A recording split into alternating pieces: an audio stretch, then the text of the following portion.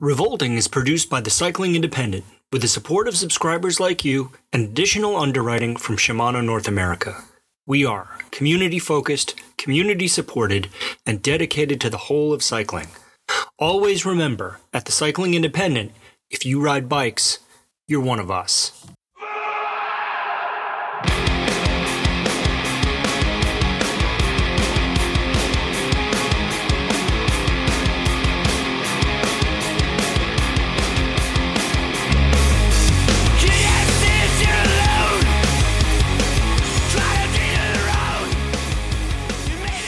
This is Revolting with Stevel and Robot on the Cycling Independent, episode 47, Trail Etiquette.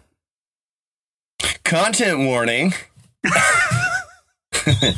We're obligated to tell you before we start that this podcast contemplates both mature and immature themes. You might not like all the words we use or the ideas we bring up, so if you're sensitive about these things, maybe this isn't the podcast for you. Take a hike. Good morning. Is it, though? So far, I woke up at 3:00 this morning and made a pot of coffee, and now I'm totally cracked out, and I'm cold, and like I'm shivery, and I'm also cold, but I'm hot, and I don't know if I'm coming or going. So you're going through perimenopause. I get that. I'm just in a mess this morning. You are. And as we were winding up to record here, you were recounting the tale of having empathy sprained your ankle, and then you stubbed 4 of your toes. While seated. Yeah, so you had a back spasm some months ago. Yes. And we were recording, and you were in a great deal of pain and had seen a number of body workers, and you were like, maybe you had taken a muscle relaxer or something because the spasm was so painful.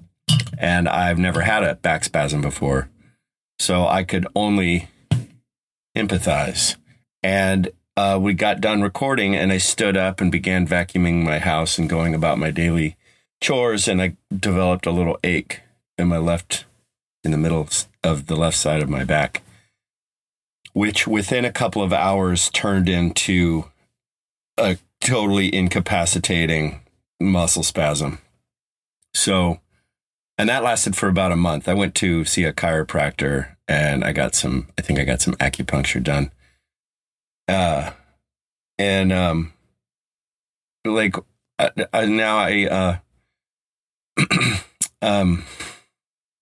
Where was I going with that? So I talk. Yeah, I thought that I maybe had it was like a sympathy thing, and then you had, what was the thing with your stomach? Oh, diverticulitis. Yeah, diverticulitis, and then my mom got diverticulitis, and a couple of weeks ago, for like an entire week, I had this just intense stomach pain, and I was thinking I must also have diverticulitis. And that went away. And now I've been working with this woman for the last month, tiling, did some demo in her building, and I've been tiling these 2 bathrooms.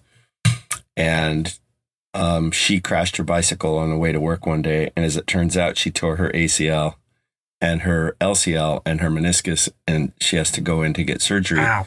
But she had been having a lot of ankle pain, which is unusual, I think, associated with an ACL tear, but I'm not entirely sure. Anyway, for about 3 weeks, my ankle has been, it's almost felt like it's twisted, and it hurts so bad. I went skateboarding the other day, and I was just kind of pushing through it.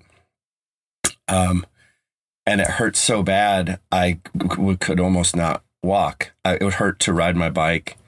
And there's nothing fucking wrong with it. It's so wild. And I promised myself, I was like, last Friday, like, I'm not going to work. Like, the job was done. I'm not going to go into the job site, and I'm going to paint, and I'm just going to take care of myself. And I woke up on Friday and had no pain at all, 0 pain. and I had full mobility, like it was nothing wrong with it. And then I got a text and she said, "Oh, I need you to come in for like 3 hours today to help me do one last little job." And then my ankle started hurting, and it's been fucked up. It's been fucked up all weekend. I don't know. I don't understand what else this could. I don't understand what else it could be. It's a rough situation where you're both a knuckle dragging, accident prone gorilla and psychosomatically vulnerable to adopting other people's maladies. You're like the fountain of hurt, and we all are just throwing pennies in all day.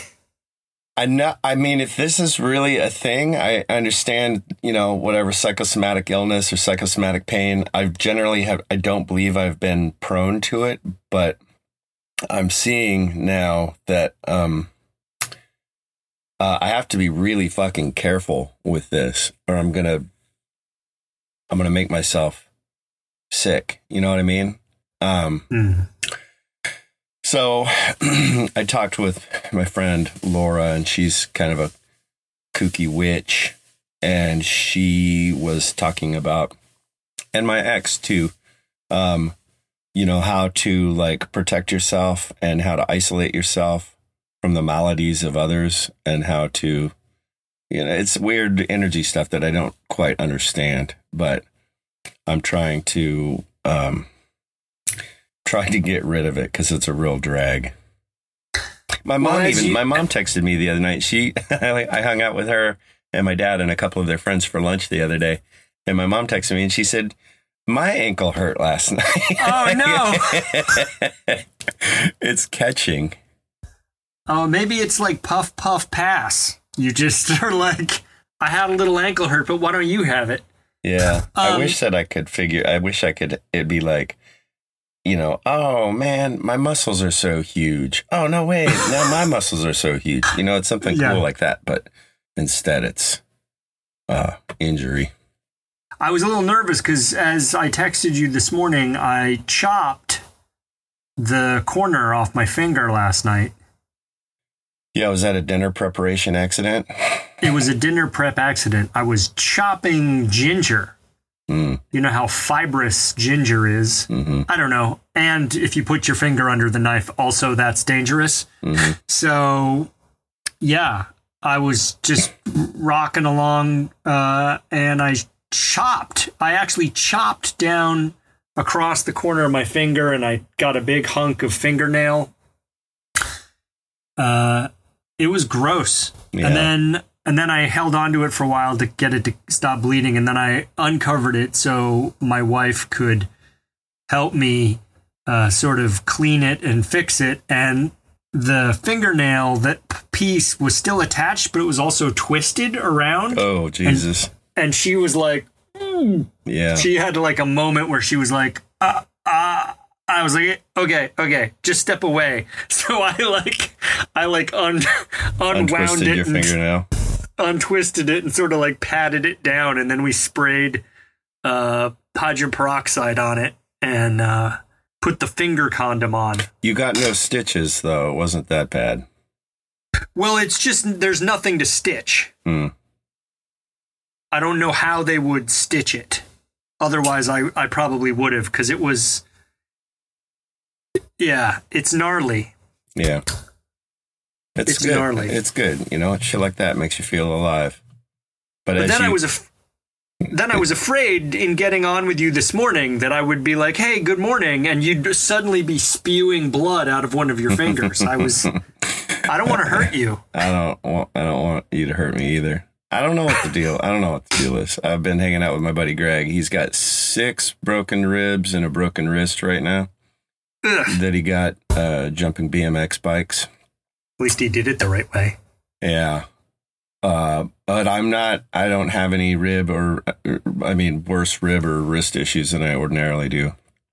Maybe you don't love Greg enough. I hope Greg's not listening. Or I spend a lot of time with him. I don't know, man. I don't know. I'm going to do like I'm going to do a whole process where I, hold my ankle and I talk to my spirits and my demons and I release the pain, and I'm going to do a whole thing. Plus, like, that's what I promised myself I was going to do last Friday, which I didn't do. So I'm going to do that today, and I'm going to finish this goddamn dog painting I've been just struggling with for 2 months. And I'm going to get that shipped off and start a brand new dog painting. Yeah. Sick. Yeah. Love it. Dog paintings for everybody. So,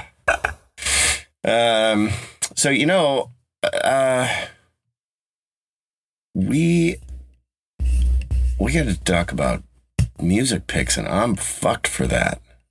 Oh, I was too. I had to do research while you were texting at me. Hey, how do we do this thing that we do? I can't remember. Every goddamn week, I can't remember how to do it. Like, what to do it? Is it Skype or is it Zoom? And what's the name of the recording software?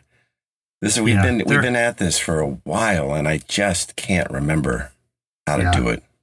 Well, there are a bunch of moving pieces. People don't realize how technologically advanced and superior we are to be able to reach them via this thing. Week after week. I'm glad that we're still capable of doing it. I do have a pick. Last week I did the Sonny Vincent Rocket from the Crypt album, which called Vintage Piss. So good. And that's all I've been listening to. But I'm going to go with another album. It's another real garagey sounding, with the jangly guitars and the songs that begin with a or a yeah. And that's the Morlocks. Oh. The Morlocks album is called Easy Listening for the Underachiever. Oh. And it's fucking great. It's fucking great. I don't know anything about them. I don't know where they're from. They probably all look like, the Stooges circa 1969 with their shaggy haircuts and their bell bottoms. But they're fucking great. So, the Morlocks. Yeah, I might be catching garage from you because you exhorted me via textual communication to listen to Vintage Piss. I think you were like, have you listened to this? You were sort of like, hey, your homework is late. I haven't. I mean, we haven't checked in on either of our recommendations. Have you listened to my recommendation? No. Have you listened to my recommendation? No. I think your taste in music is terrible. All right, moving on. Yeah, but I listened to Vintage Piss all weekend. Yeah, it's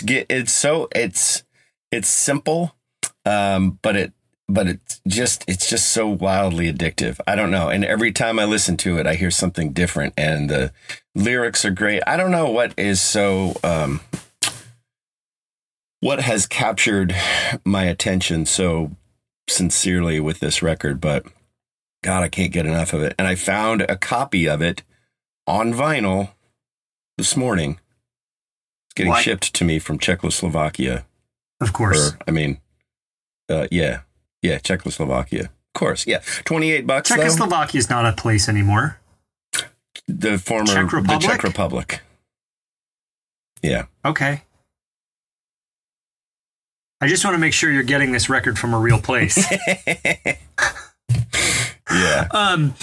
Yeah, Czechoslovakia hasn't been a place since fucking 1991. Something like that. Where that came from. So what do you got? So this week, since I'm going to recommend the Unwound record Repetition, which is like a 90s kind of proto math rock, post-punk thing that sounds really beautiful. They've always been playing in my periphery. Yes. But I don't know. I know the name. I don't even know if I would know what they sounded like. They're just always it's never been anything that is settled. I've heard it, but I've not listened to it. They're really good. They're really good. Yeah, a lot of people I trust like them, have always liked them. So what the fuck is my problem? Yeah, and that album in particular, Repetition, it's weird and catchy and kind of heavy and angular and dissonant and other adjectives. So you should like it. Okay. And you should too. And I should too. Yes. And we both should. Everybody should. Yes. What are we going to talk about today now that we are underway? We are talking about trail etiquette today. Question 1 is, what are 3 basic rules of trail etiquette that everyone should know? 3. Don't skid. Don't skid. Give the person climbing the right of way. And, leave no trace. Oh, yeah. That was fast. Those are my 3. Is don't skid and leave no trace the same rule? Well, pick up fucking garbage. Don't leave garbage. Yeah. Don't I don't know. I think kind of, but whatever. Ride it. Don't slide it. Don't throw trash everywhere and give people climbing the right of way. Yeah. I think. Yeah, I buy that. Are there more? I think know where your companions are is a big one. How many times has someone behind you crashed and you just were like ripping along, humming to yourself something from the first 4 Metallica records because those are the only worthwhile ones, and then then after a while you were like, I wonder what happened to Timmy, and you go back and Timmy's dead, and it's not cool. I really rarely ride with people. And if I do ride with people, the 2 people I generally ride with are way fucking faster than me. So they're always the ones, they're like, they're much better descenders than I am. And they're way off the front. And then I'm just like, I'll be there when I'm there. So, I don't know. I never really thought about that. But I guess back when I used to ride with people on the regular, you always meet at intersections and stuff. You never just bail. Well, this is another part of the rule. Like, if you get to the intersection, you've got to make sure the person behind you goes the right way at the intersection, or everyone meets up again. I think generally the rule should be know where your people are. Okay. Keep it together, roughly. I'm not saying everyone needs to be on each other's ass. That's another one, actually. Give the people in front of you and behind you room to fail.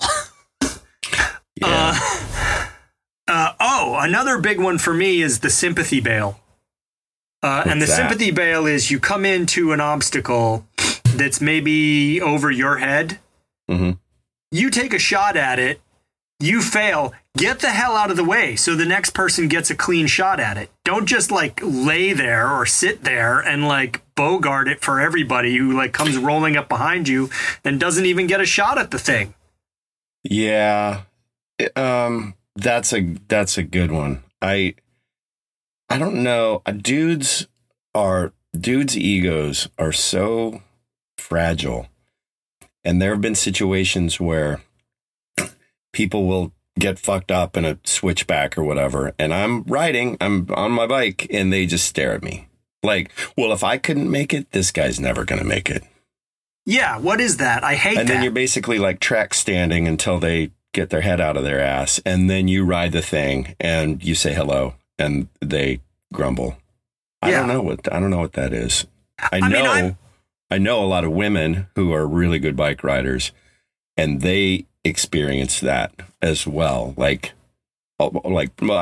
sure far more than I do, but it is pretty exasperating.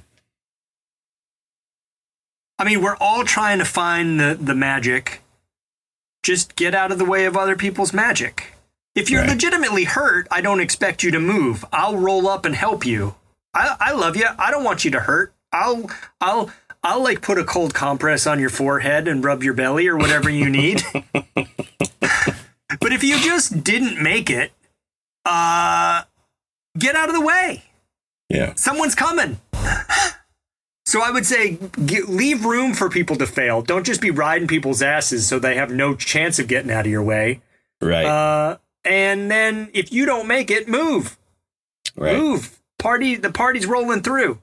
The other thing I would say is if you're the sort of person who likes to ride alone, which I fully respect, I am that person quite a lot of the time. I make this mistake quite a lot, and this is a trail etiquette thing. I want to do my own thing, but I have agreed to go along with other people, and then I'm not cool because I don't like the decisions other people make. Well, either ride your own ride or recognize that you're with a group. And it can be a little bit of a democracy. Yeah, right? it's a little bit like, what I like to say to my friends. Like I ride with a couple people who are maybe not as good at bikes as I am, just because they don't have as many hours on as I do. And they're like, oh, I appreciate you slowing down or doing whatever for me. I'm like, I'm just hanging. We're just being together. Yeah. I'm not trying to be my best me right now. That's always been a big one for me. Like, I don't give a shit what kind, like, I don't ride with people just for the sake of riding with people. I ride with people who I like being with. Right. And they could be better bike riders than me, or they could be not better bike riders than me. But I'm there. If I'm riding with you, it's because I want to be with you as a person, and riding bikes is totally secondary. Yeah, that's how I feel. I also can ride really slowly and have a good time. Yeah. that's maybe that's one of my superpowers, is that I can have a good time barely moving. Yeah. Oh, hey, it's story time with Steve. When I was 8 or 9 years old, my mom and dad bought me my first BMX bike. It was a JCPenney Free Spirit.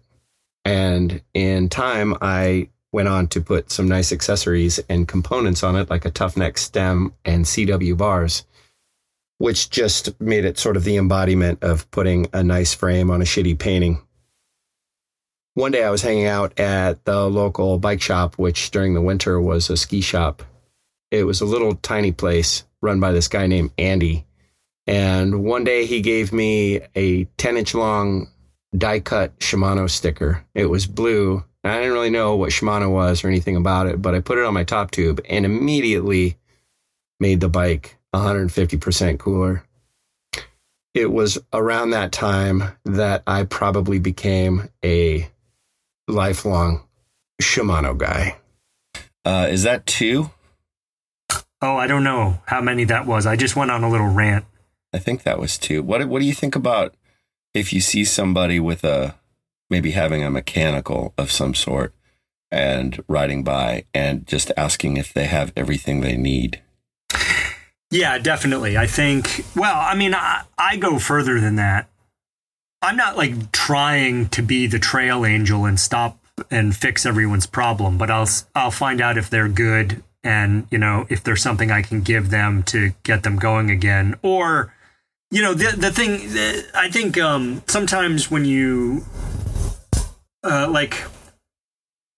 you don't want to be condescending to someone, you stop. Like, no, of course not. I'm going to find out whether they want my help. I'm not just going to rock up and start dispensing expertise, right. If I even have it. But I do think you should check in with people. The other thing that I feel kind of strongly about, you may disagree with me on this, but like I say hi to everybody. Yeah, I tend to also, at the very least, if I write, to raise my hand. Yeah. Acknowledgement. Acknowledge them. I'm not looking for a friend. I'm not looking for conversation. Hey, how's it going? Whatever. Just some acknowledgement that they are there. And I don't know why that is. I've always done that. Yeah, I think that's a good thing to do. I was riding this weekend, and you and I have talked about saying hello to animals, which we both do. Apologizing to plants and stuff. And then I started apologizing to plants, which is something I've continued to do.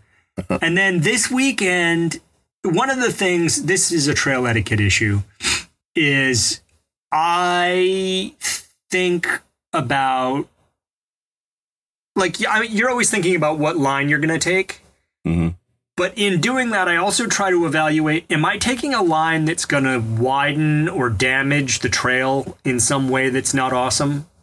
Oh, that like shortcuts through around switchbacks and shit. That stuff kind of drives me nuts. Or like going around a mud patch, or like hiking around a downed tree rather than, or like riding around a downed tree instead of like getting off and going over.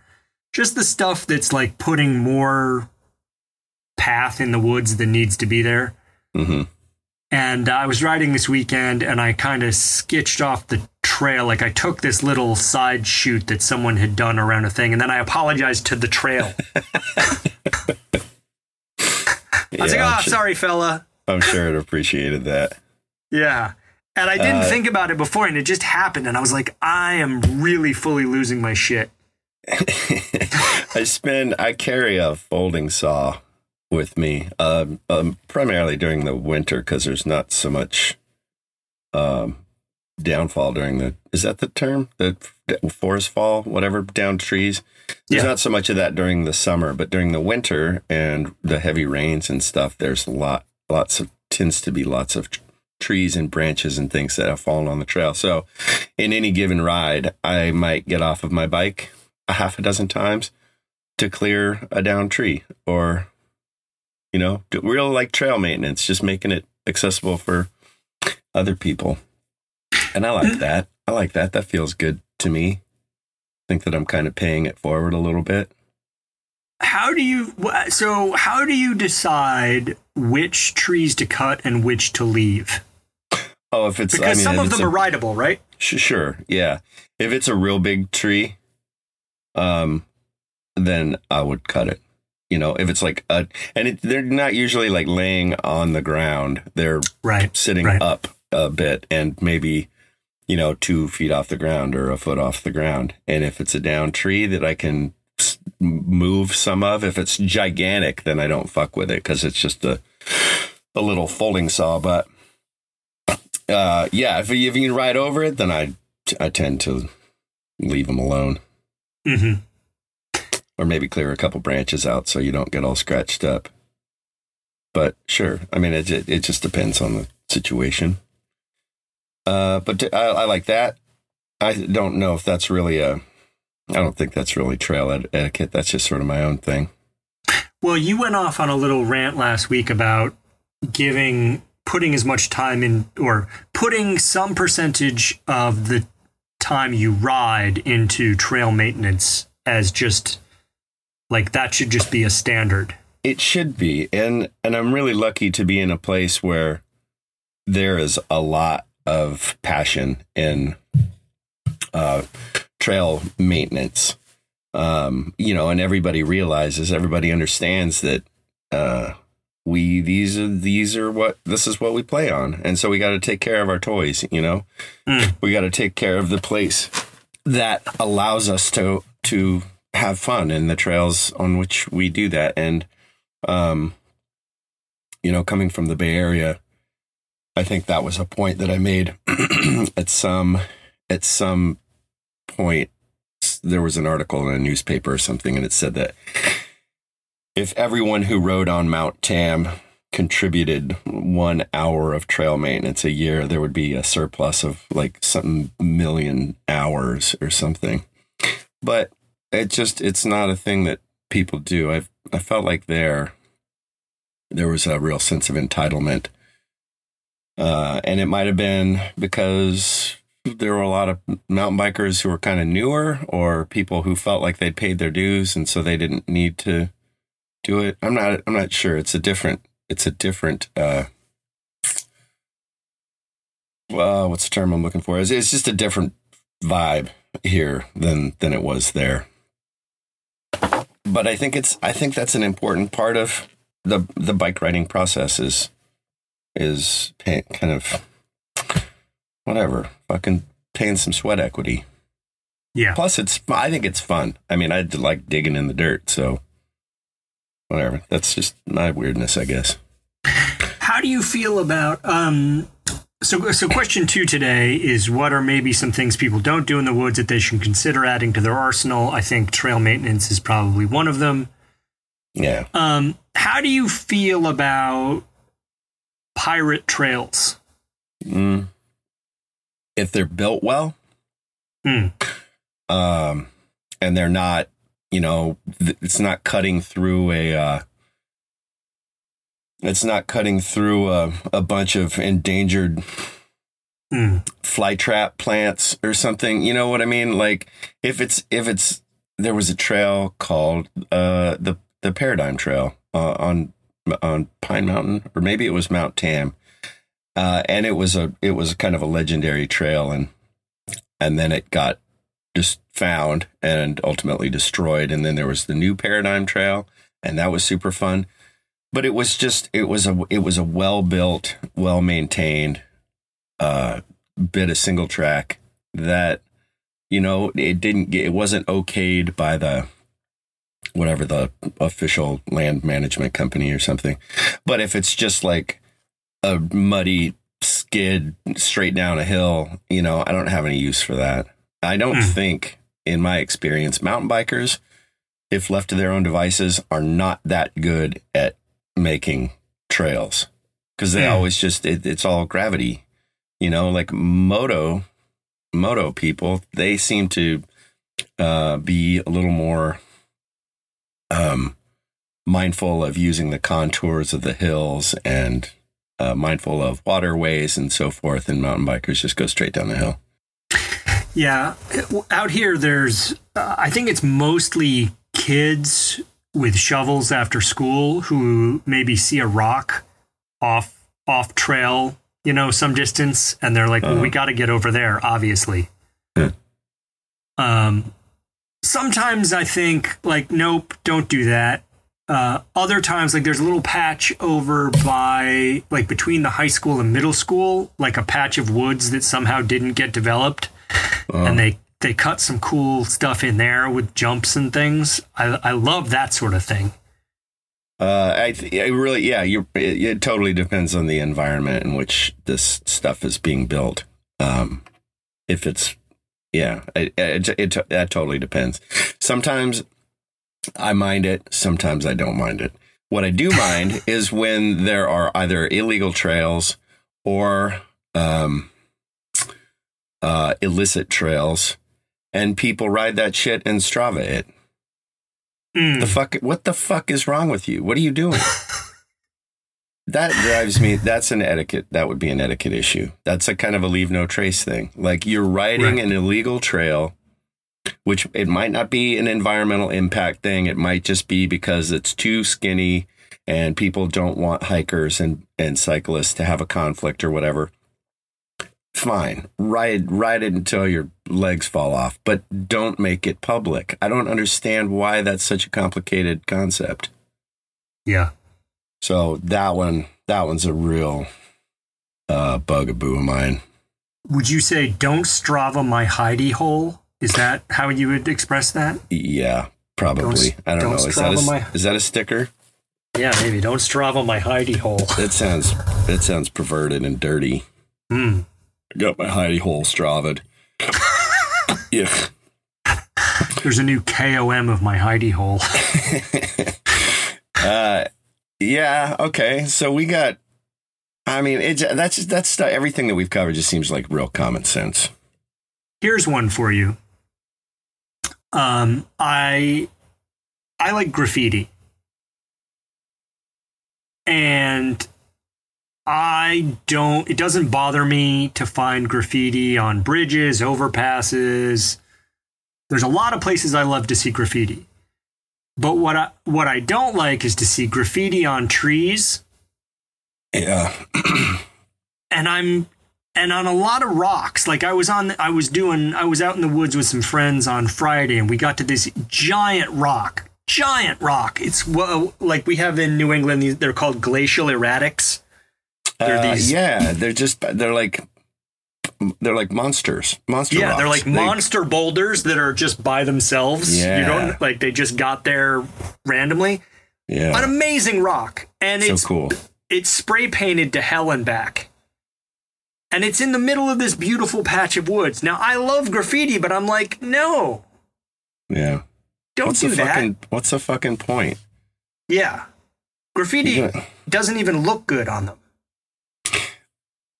I don't understand that. I don't understand that. I don't understand like people who go to the woods and smoke cigarettes and drop their butts on the ground, or like, you know, Four Corners. There's the dunes in Southwest Colorado, and you go there and there's cigarettes on the ground. Like, fucking A, this is beautiful. What a badass gigantic ashtray. I don't understand. You've made an effort to go to this beautiful place because it's a beautiful place, and then you disrespect the shit out of it. Yeah. That makes me weep for humanity. So I'm constant, like you said, I don't know, in a past episode, you said that I'm always picking up garbage. Yes. And I'm writing. There was one time I found a gallon jug, like a water jug, and it had blown down into this creek. So I put my bike against a tree, and I kind of hiked down into this little ravine and grabbed this water jug. And then as I was writing, I was picking up other people's bags of dog shit. Mm-hmm. And by the time I got to, in an hour and a half ride, I think, I was just filling this jug. The jug was in my bag, and I cut the top off, and I picked up other people's bags of dog shit. In an hour and a half, I picked up 25 bags of dog shit. And everybody says, oh, well, you know, they probably just left it and they're going to pick it up on their way back. That's not the case. That's not the case. You're being devil's advocate with that, and that's great. And I'm sure sometimes people do that. But in this instance, that would just, you know, like that. I was so incensed by the time I got done with my ride. I had to fucking put myself down for a nap. I take my dog to the woods, and on the rare instance that like he craps at the beginning and I don't want to carry it for an hour or whatever, I hide it because I don't think someone should come and see it and even think about it. I hide it and then I get it on the way out, right? That's thoughtful. I think so, because I don't want to see any bags of dog shit when I'm in the woods. Right. It's not why I came here. Whether you're being conscientious and going to pick it up later or not doesn't matter to me. I shouldn't have to see it at all. Like, we should all just be doing that. That doesn't make any sense to me. And people always say like, oh, well, you just leave it. I mean, I'd rather be bagged and left, so at least then I can deal with it, than left so that I don't see it and I step in it or I ride through it and people say, oh, well, dog shit, it biodegrades, which absolutely isn't the case. They eat processed food and they have ringworm and all kinds of other nasty shit that is in their feces that then can pollute, you know, waterways. It can infect native animals. Like, it's not good. Dog shit is no better than people shit. You got to get rid of it, you know, or you're going to carry a little shovel with you. Your dog takes a shit and you dig a hole and you bury it. Like, but people are fucking filthy, and they have no consideration, and that stuff makes me, it just makes me so sad that people are that self-involved, I guess. I don't know. So whatever. Question 2A. If you're in the woods with your dog and you procure through this process a bag of dump, and then you see a friend drive by in their car, is it okay to throw the bag of dump at the windshield of your friend's car? No. Asking for a friend. No, it's not okay? No. You'd be bummed. All right. Maybe I'm just kind of a poo phobe. I don't know. That falls into the leave no trace. I agree rule. with that. I bag Django's feces all the time. I've told you this before. Like, I see, because all the kids in our neighborhood walk to school, and sometimes I'm walking the dog and I have a bag of dump, and I'll see like one of my friend's kids on the way to school, and I'll say, hey, do you need a bag of dump for school? And the kids are always, you know, they're like 9 or like whatever. And they're like, and part of them is like, Mr. Lewis is saying I should take this bag of dump, but I know it's wrong, but I also don't want to be just that. A grown-up is offering me something, and it would be rude not to take it. That's right. But I also don't want to take it because it's a bag of dump. Because it's a bag of dump. Very confusing. Yes.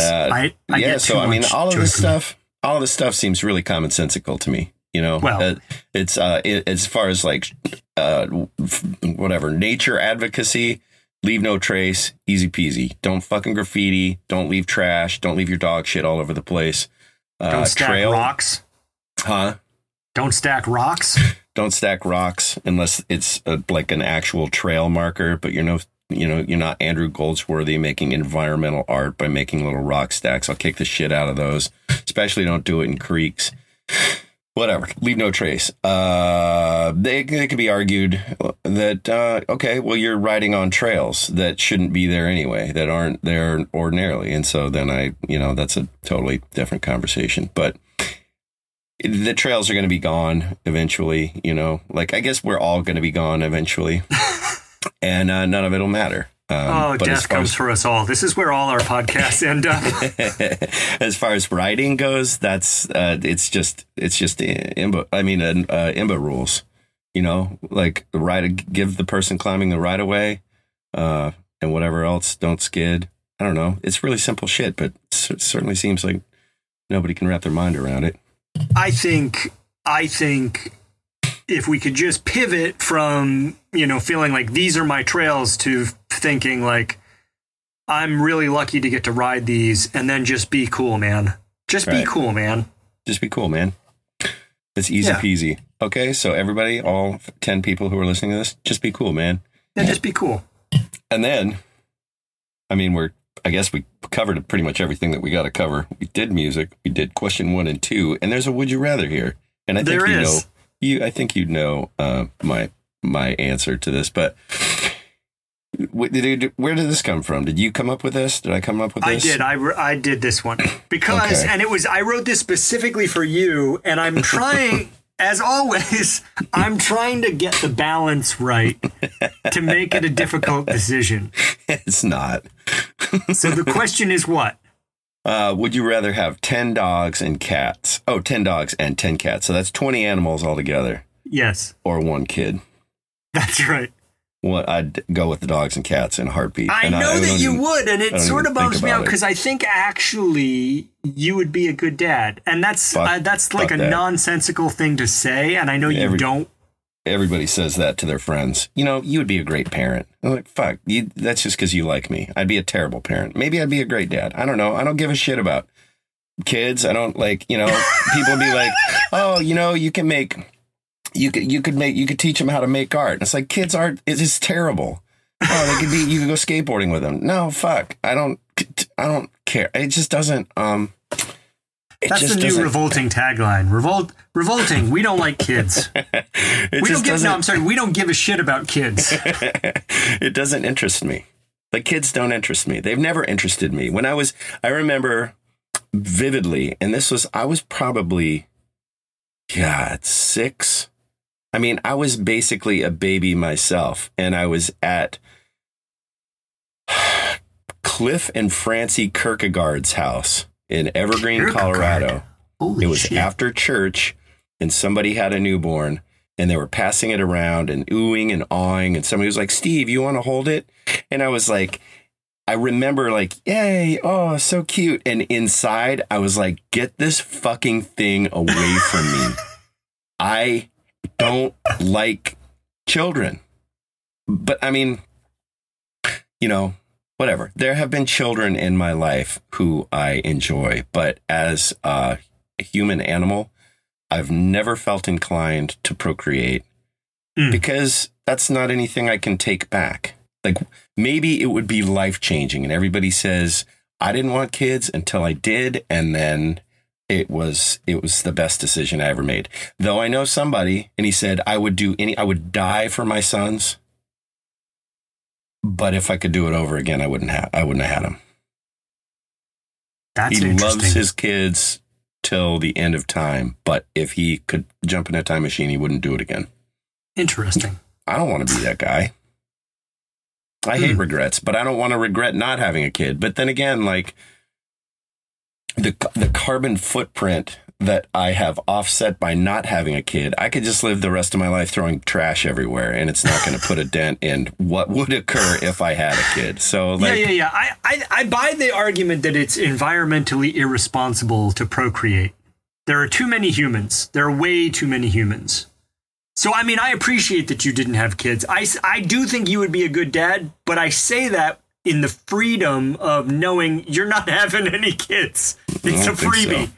It's a free swing. I have kids. I didn't think I was going to have them until I thought that I would and should. And it's, I love them. I would do it again. It's super hard. Like when I see pregnant women now, I think, oh no. What did you do?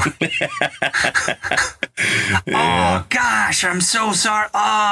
Because I know they've got like 5 years minimum of, wow, hard work. Yeah. Hard work. I got crapped on and barfed on so many times between 2005 and 2008. And that is a good process. I think it was good to be forcibly removed from the center of my life because I was a self-centered prick, and some would argue still am. But it was even worse. And my kids are hilarious. Your kids are great. I mean, and that's what I'm saying. Like, there are kids in my life and kids who I've met who I thoroughly, thoroughly enjoy. But, I don't know if I've said this on the podcast before. I know I've said it in conversation. Like, I love my children, my kids enough not to give them a chance, like not to put them into this, like and that I feel like that could be there's going to be all manner of responses to that perspective.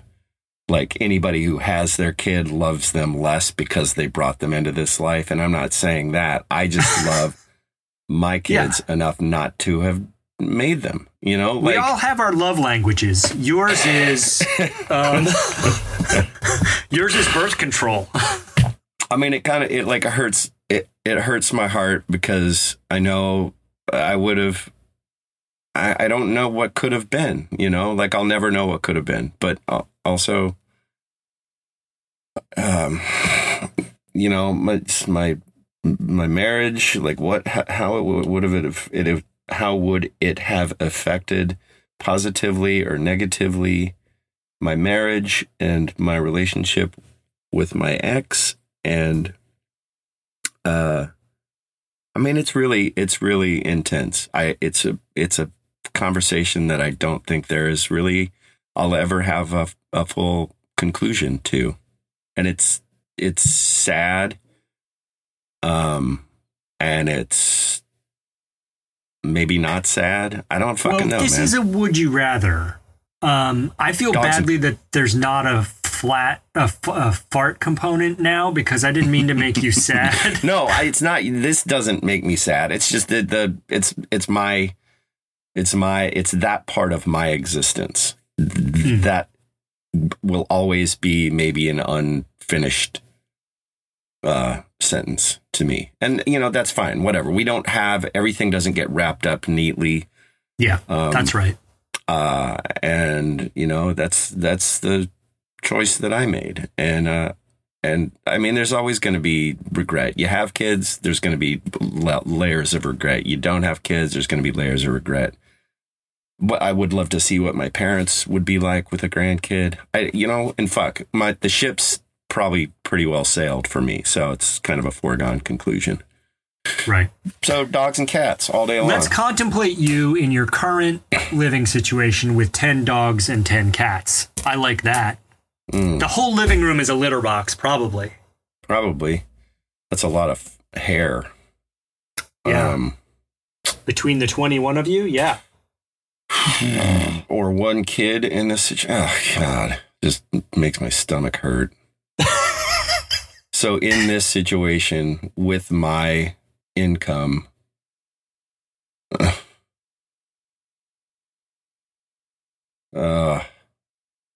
don't know. See, this one doesn't really work for you because you already have 2 kids and you have a dog, and so whatever. It's all you you don't even. Well, no, I'm 50. Would you rather have another kid? Exactly. If the question was, would you rather have 10 dogs and 10 cats or one more kid? And curveball, surprise twist in the plot, I'd go with the dogs and cats too. God, animal control would be here in a heartbeat. Like it would be like that would be like a hoarding situation, and then I'd go to court because I wasn't taking adequate care of them. But Child Protective Services might show up at my door if I had a kid too. So who knows? Yeah. Why is your kid 16 years old and has never gone to school and still wears potato sacks and cracker boxes for shoes? Well, because I had to buy a new remote control truck. That's why. I wanted to talk to you also about this is semi-related to this question. I wanted to talk to you about the remote control truck hobby because it falls, and this is related to would you have kids or not, because your hobby is a prime example of what I call dadsturbation. Everything I do would be fun for kids. Everything I do is fun for kids. I love riding bikes. Kids love riding bikes, making art, being creative. Kids love doing that shit. Riding skateboards. Kids love skateboards. But with my luck, my kid would be like, I'm really into the Republican Party and religion and not thinking outside of the box. And all I want to do, like your kid sometimes turns into the sort of the antithesis. Yeah. Yeah. Sort of the antithesis of yourself. So I don't know where I was going with that, but remote control trucks, it's the dumbest thing because now I basically can't make fun of anybody for anything, but they're so, I don't know what it is. At some point I was looking for rock crawling videos like 5 years ago, like actual full size rock crawling videos. Yeah. And I see these little thumbnails on YouTube and I click on one and it's a remote control truck. And I was like, oh my God. That is the dumbest fucking thing I've ever seen in my life. I can't believe anybody is videotaping this and then went so far as to put it on their YouTube channel. And here I am 5 years later and I videotape my truck and put it on my Vimeo, whatever. It's fun. It's really neat though, because it's just it captures this little spark that I thought was lost from when I was small playing with my toys, and it's just me dicking around in the woods pretending. Yeah, that is dadsturbation. It's the thing that the dad does to escape, and it's the dumbest thing. It's what's dad doing? Dadspurdating. I never told you this, but it probably at the beginning of the summer, I was in the woods with a friend and we ran across two middle-aged guys with remote control trucks. And we get to them and they're like, oh, sorry. Cause they're like, they think oh, we're hogging the trail. Like these people, they just had an inborn shame about what they were doing. And I was like, oh no, it's cool. It's a cool thing. And they were like, well, I don't know about that, but we love to do it. And I was like, all right, well, let me take a video of your truck and then I'm going to pan up to you. And when I get to your face, I want you to say, fuck you, Steve. And they were like, no, we're not doing that. You can video the trucks, but we're not. They were like, who's Steve? And I was like, oh, he's a good friend of mine. He's going to love it. And they were like, no. So I never pulled that off. I do have videos of their truck somewhere. And I was going to send that to you, but I was like, no, this just doesn't work. Oh God, it's hilarious. There was a time, there's a park in Santa Cruz called De La Viega that I used to really, really like riding in. And there was one day that I was riding and there was a couple and they had their little kid, it's maybe 5 or 6 years old, walking with them.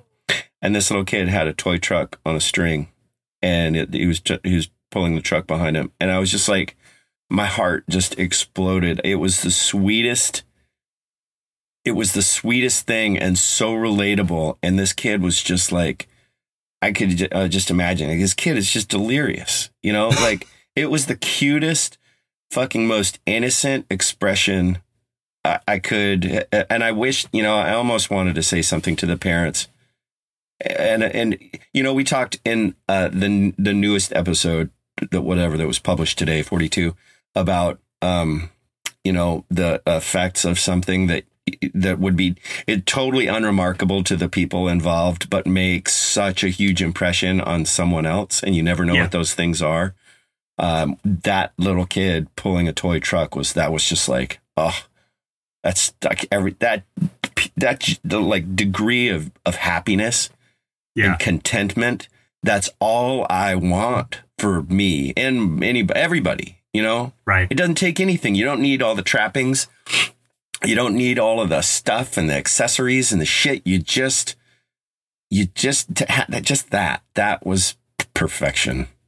Mm. And that's kind of like, I feel like trucks are so silly. The remote control trucks are so silly, but I sure do love them. And I was talking, it was interesting. I really like this story that I'm about to tell, but I was talking shit about myself on my site, or probably on Instagram or somewhere, like, yep, I'm a fucking idiot. I'm a grown ass man driving a toy truck, blah, blah, blah, blah, blah.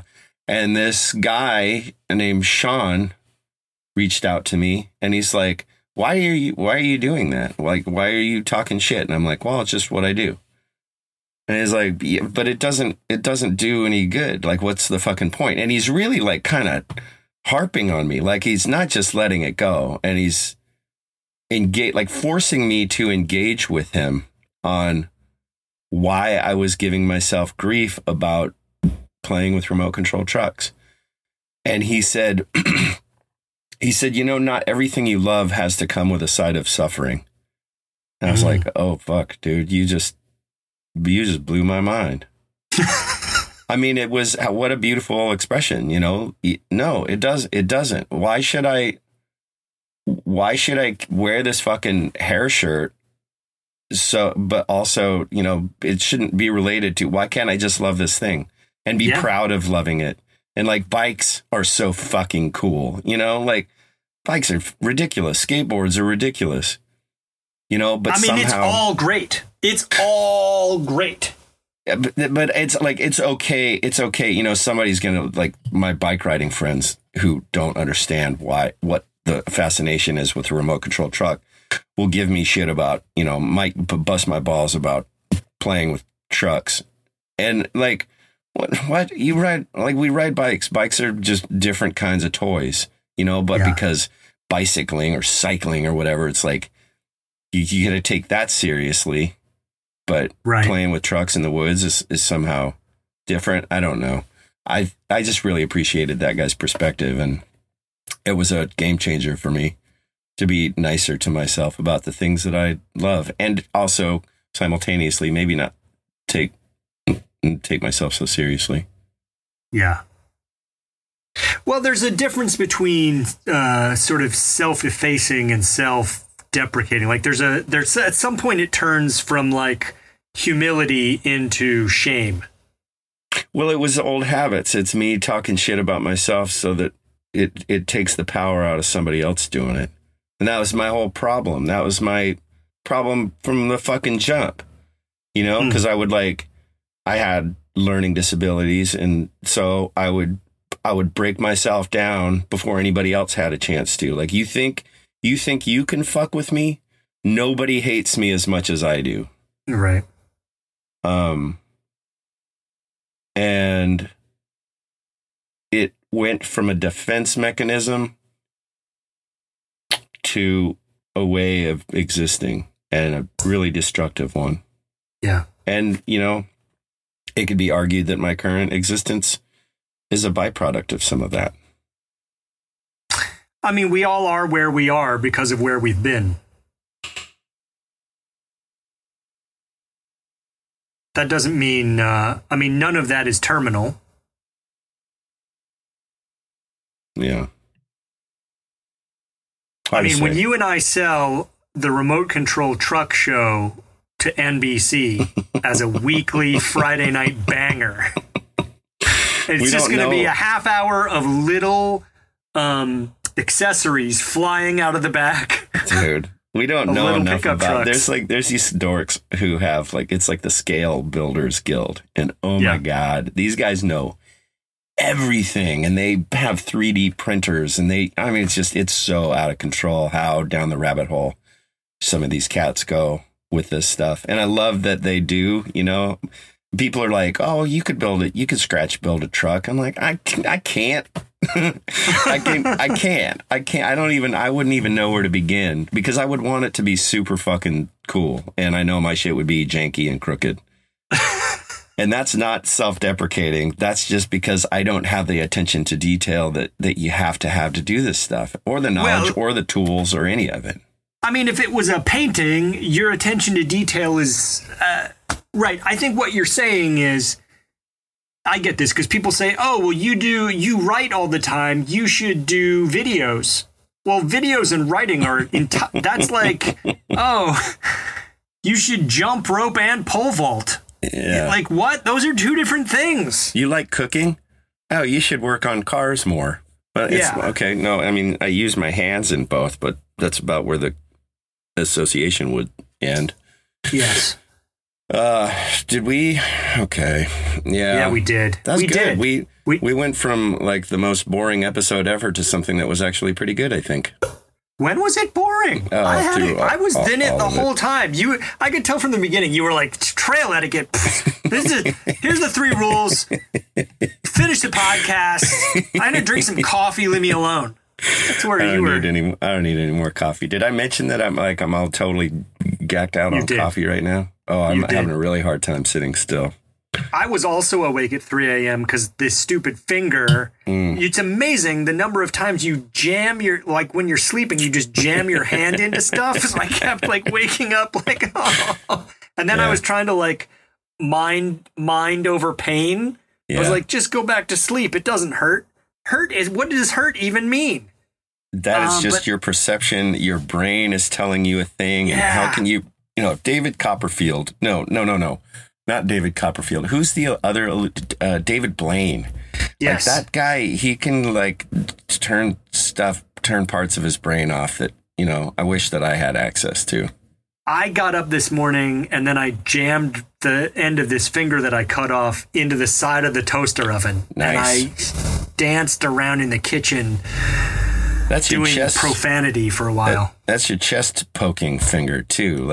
I know. What is your major malfunction, punk? I know. You got supposed to go ride mountain bikes this weekend, and that's not going to work. You're going to have to learn a new way of braking. I'm going to have to do middle finger braking, or I just won't use I'll just only use the front brake. What could go wrong? I have done both. Where at the top of a big descent, I'll lose the rear brake or the front brake. Both. I mean, not at the same time, but I lost the rear brake on one descent and I lost the front brake on another descent. And it's manageable, I think I would prefer to have a front brake than a rear brake, but maybe. They both serve very distinct and important purposes. I wouldn't recommend going with, but whatever. You're going to have a great time. I'm going to have a great time. Hey, thanks for listening to Revolting. If you have questions for us or topics you'd like for us to pontificate on, you can email me. That's Stevel@cyclingindependent.com or robot@cyclingindependent.com. If you like this or any of the other fun stuff you find on the Cycling Independent website, please share it with a friend, because it's the only way we have to keep this party going. So yes, send it to your friends. Leave comments.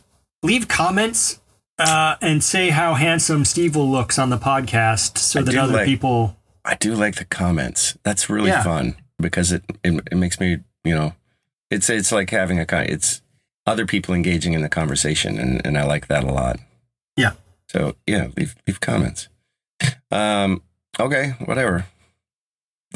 On behalf of the Cycling Independent, I am Stevel. Don't forget to cycle.